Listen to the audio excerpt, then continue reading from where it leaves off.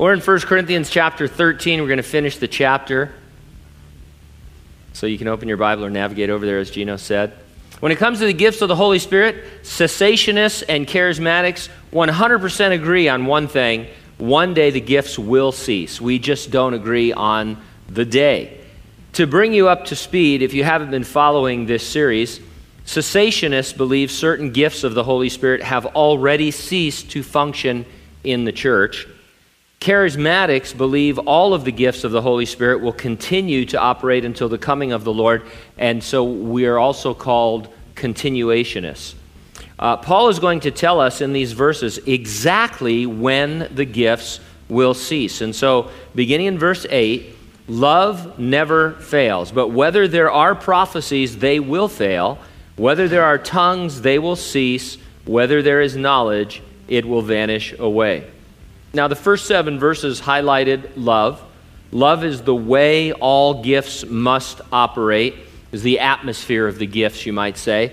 Anything selfish or self-centered cannot be a genuine manifestation of God, the Holy Spirit. It can't if it is not flowing from love. Remember that Paul was writing to correct the misuse, the abuse really, of the gift of speaking in tongues at the church at Corinth.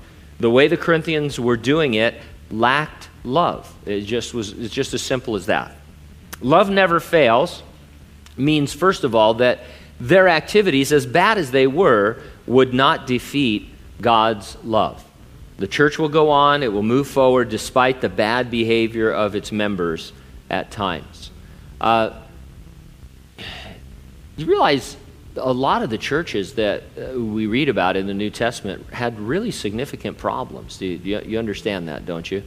And that's because people go to those churches. And as long as there are people going to churches, they're going to have significant problems. Yet Jesus said what? He would build his church, and the gates of Hades would not prevail against it. It would continue. Nothing can stop it. And so Paul, writing to correct, letting them know that God's love won't fail in terms of generation to generation to generation. Second of all, love never fails means that it will still be the way of things in the future, in eternity. Love is permanent. The gifts of the Holy Spirit are not permanent. And so that should guide your thinking as to what is the most important. Obviously, something permanent in God's economy, something that you're going to experience now and in eternity, is more important and should be stressed more than something that is temporary. And again, the Corinthians were stressing the temporary manifestation of spiritual gifts as being a sign of spirituality. And Paul said, hey, what you really need to manifest is love, the love of God. Why single out these 3 gifts of the Spirit? Well, we can't be sure, but tongues and knowledge were especially troublesome in Corinth, so you've got to mention them so that there would be no confusion.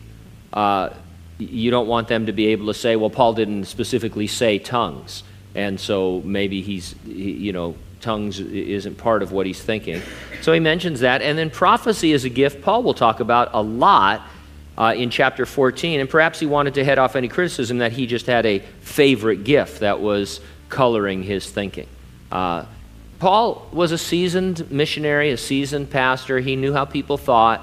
He could anticipate their arguments. Of course, he's writing under the inspiration of the Holy Spirit too. But, people can easily say, well, Paul's emphasizing certain gifts that he has, and he's being proud and he's being boastful. And so he's trying to be even-handed. He say, hey, you guys are off on tongues and prophecy and knowledge. They're all going to cease.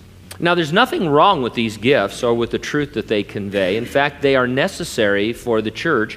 All that Paul is saying is that one day they will be unnecessary. So when will that be? Well, in verse 9, he starts to answer. He says, for we know in part and we prophesy in part. In part means incomplete. It's a reminder that believers and that the church comprised of believers is an ongoing project of the Lord's. We're not complete, but we will be. Then he says in verse 10, but when that which is perfect has come, then that which is in part will be done away with. And so here is really Paul's answer to, if the gifts are temporary and love is permanent, when will the gifts cease? Now, there's almost no argument anymore among serious scholars about what Paul meant when he said, when that which is perfect has come. He was talking about eternity. He's describing the day you are translated or transformed into your glorified body, taken to heaven, and you see Jesus face to face. Now, some of you are familiar with John MacArthur. He's at the head of the cessationist movement. He is sometimes accused of teaching that which is perfect is the Bible, and since the Bible is now complete, certain gifts are unnecessary and have ceased. This is actually a classic argument that certain cessationists have used for years and years and years. They say, well, once the Bible was complete and it, perfect, then you don't need gifts like prophecy and speaking in tongues and things like that.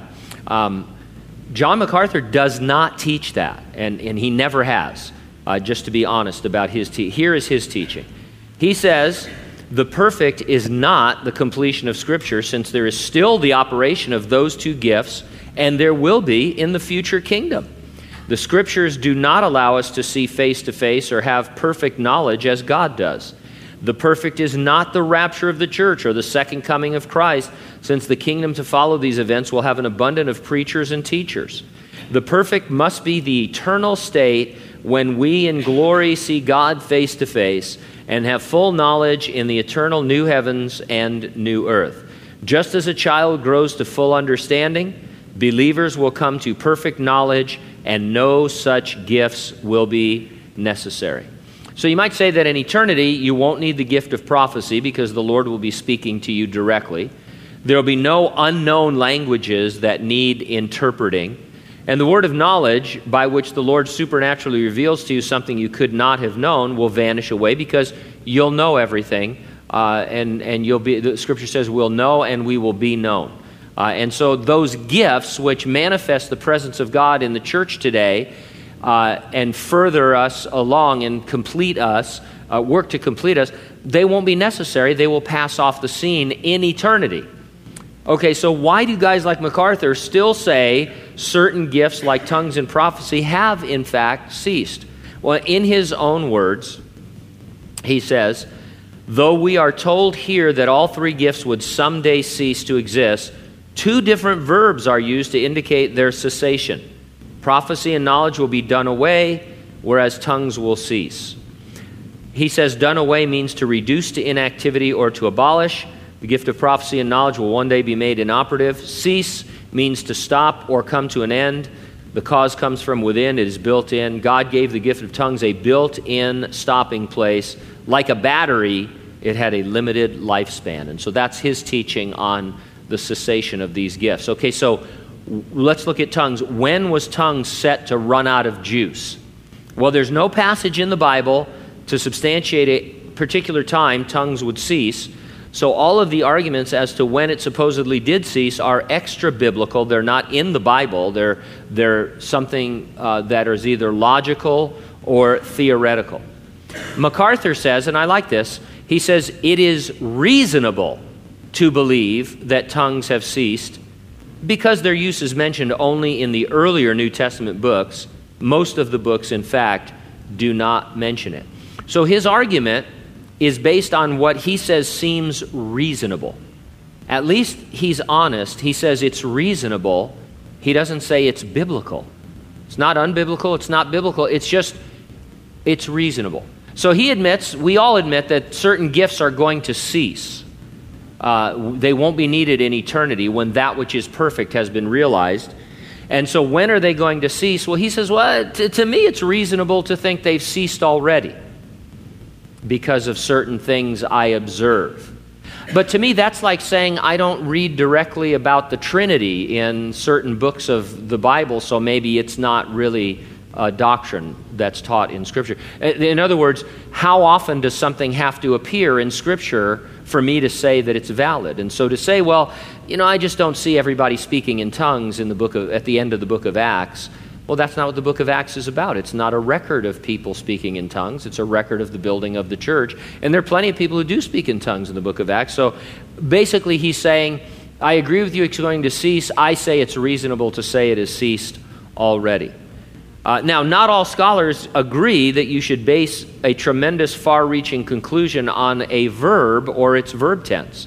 Gordon Fee, who's a renowned scholar in his own right, says this. He says, some have argued that the change of verbs with tongues has independent significance, as though this meant tongues might cease before prophecy and knowledge. But just as one can scarcely distinguish between cease and pass away in English when used in the same context, neither can one distinguish between the Greek words used in this context. In other words, Paul was not making a huge announcement about the cessation of a gift by choosing that particular verb. He just wasn't. Or at the very least, we can't say without a doubt that he was. I'm no language scholar, but I know that from reading other guys who are language scholars, a lot of times when you read, hey, this is all that this word can ever be used for. In other words, they give you the idea that this word was crafted just for this passage of Scripture, and it can only mean this. And Gordon Fee says, yeah, I read Greek, and those are interchangeable words. And that is not the teaching at all. And it's the effort of somebody who wants to prove that gift has ceased, coming up with a reasonable argument, but it's not a biblical argument, it's just a reasonable argument. The gifts will cease in eternity when they are no longer necessary. Until then, we say that they are needed, and then Paul is saying the same thing, and then in chapter 14, he'll say, now that I've taught you all this, let me show you how they work in the church. From my point of view, he's spending a lot of time in a significant book of the Bible explaining these things. And so any argument that says, well, we just don't see it much in Colossians or Ephesians, we've got 3 chapters where he keeps hammering this and hammering this and hammering this. How many times does it have to come up in Scripture? Very few topics have 3 whole chapters written about them in succession. And so it's very, very important that we not make those mistakes. So, 2 illustrations help you get a grasp of the change from earth to eternity. So Paul's saying one day the gifts will cease when we're no longer on this earth and we're in eternity. So now he's going to give us 2 illustrations. Verse 11, when I was a child, I spoke as a child, I understood as a child, I thought as a child. But when I became a man, I put away childish things. Now, Paul compared our change from earth to eternity to the change from childhood to adulthood. I don't think, however, he was describing the gradual changes as we grow. The way he worded this sounds more immediate. It's as if he's saying, one minute I was a child, and the next minute I was a man. Paul was perhaps thinking of what we call a bar mitzvah. One moment Paul would be considered a boy, and the next he was considered a man. So it's a cultural thing. It's a ritual. Nothing has really changed from one minute, but it's as if now you're a man. It will be a spiritual bar mitzvah in a sense when we go to be with the Lord. Whether through death and resurrection or the rapture, we will be immediately matured. And so right now we are maturing, we are growing in the Lord, we are changing from glory to glory as we see the image of the Lord. And that's a wonderful process. But if you were to die tonight, you would be absent from your body and present with the Lord. If we were to be raptured right now, we'd be translated and changed in a moment, in the twinkling of an eye. And we would go from where all of us are right now to full maturity, just like that. We would go from child to manhood immediately. And that's what Paul is saying. That's what is going to happen in terms of the gifts. Right now we need the gifts to minister to one another because we have a body of flesh and the Lord needs to manifest himself in amazing ways. But one day we're all going to be glorified and understand one another and see one another and know one another. We won't need any of those gifts. The second illustration he uses is the mirror in verse 12. He says, "For now we see in a mirror dimly, but then face to face. Now I know in part, but then I shall know just as I am also known." Now the mirrors in those days were made of beaten and polished bronze. No matter how well crafted a polished bronze mirror might be, was really crude in giving a proper representation compared to the kinds of mirrors that we have today. That's how we see currently spiritual things, only partially. Yes, we have everything we need for life and for godliness in God's Word, but it's still not the same as being with Jesus. In heaven, we will see Him face to face, and we will know Him perfectly, even as He knows us perfectly today. And so again, the illustration, the church on earth, it's like looking into a mirror. You see, but not perfectly. And you might have to clean it off, and your electric toothbrush is spraying all over it and stuff, and it's getting gross and all that. In those days, even harder to see yourself in the mirror. He says that's what it's like being on the earth, walking with the Lord. You're seeing things in a non-perfect way. But one day, when you're with the Lord, you'll see Him face to face. And so those are illustrations to say, bam, this is going to happen when that which is perfect has come, when we're in eternity. And so the answer to the question, when will spiritual gifts cease, is in eternity. When you get to eternity, you won't be exercising spiritual gifts anymore. And when God is done with this current earth and with the millennial kingdom, and He makes a new heaven and a new earth, then gifts will have ceased. Up until that time, we see no reason to suggest any particular gifts have in fact ceased. We only ask that they are exercised properly according to the pattern Paul's going to lay out in chapter 14.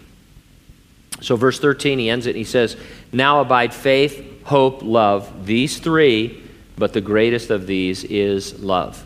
The Bible says that we walk by faith and not by sight. Thus faith is only necessary for our time on the earth. In eternity, faith will become sight because we'll be with the Lord. We'll see Him. Our blessed hope is the coming of the Lord. Thus hope is only necessary for our time on earth. In eternity, hope will become reality because we'll be with Jesus. Love does not have the same temporary quality. It will go on for eternity as the context in which we exist. God is love, and we will manifest love. And so that's why love is in a separate category than faith and hope. Faith and hope will not be needed in eternity. The Holy Spirit produces this love. Since He indwells us, these characteristics are not only possible, they are normal. Love is the normal Christian behavior. Looking back at the first 7 verses of this chapter, love is what is normal. If I'm falling short in love in one or more of these ways, it isn't a matter of my trying harder, but of realizing I'm refusing to yield to the indwelling Spirit. These are the qualities that ought to characterize my life simply because the Holy Spirit indwells me. I don't learn how to do them. He produces them when I get out of the way of His work. The love we've been examining was so amazing, so different, that an entirely new word had to be coined to capture its essence. It's that Greek word agape. According to Alan Redpath, we get our English word agony from agape, and he says it means the actual absorption of our being in one great passion. And so a simple way of challenging ourselves is to ask, what am I really passionate about? What am I really passionate about? When Jesus is my one great passion, there will be agape overflowing all over the place because that's what He's all about. And so, again, I just need to focus on Him, be passionate about Him, seek Him, and everything will flow from that. Amen?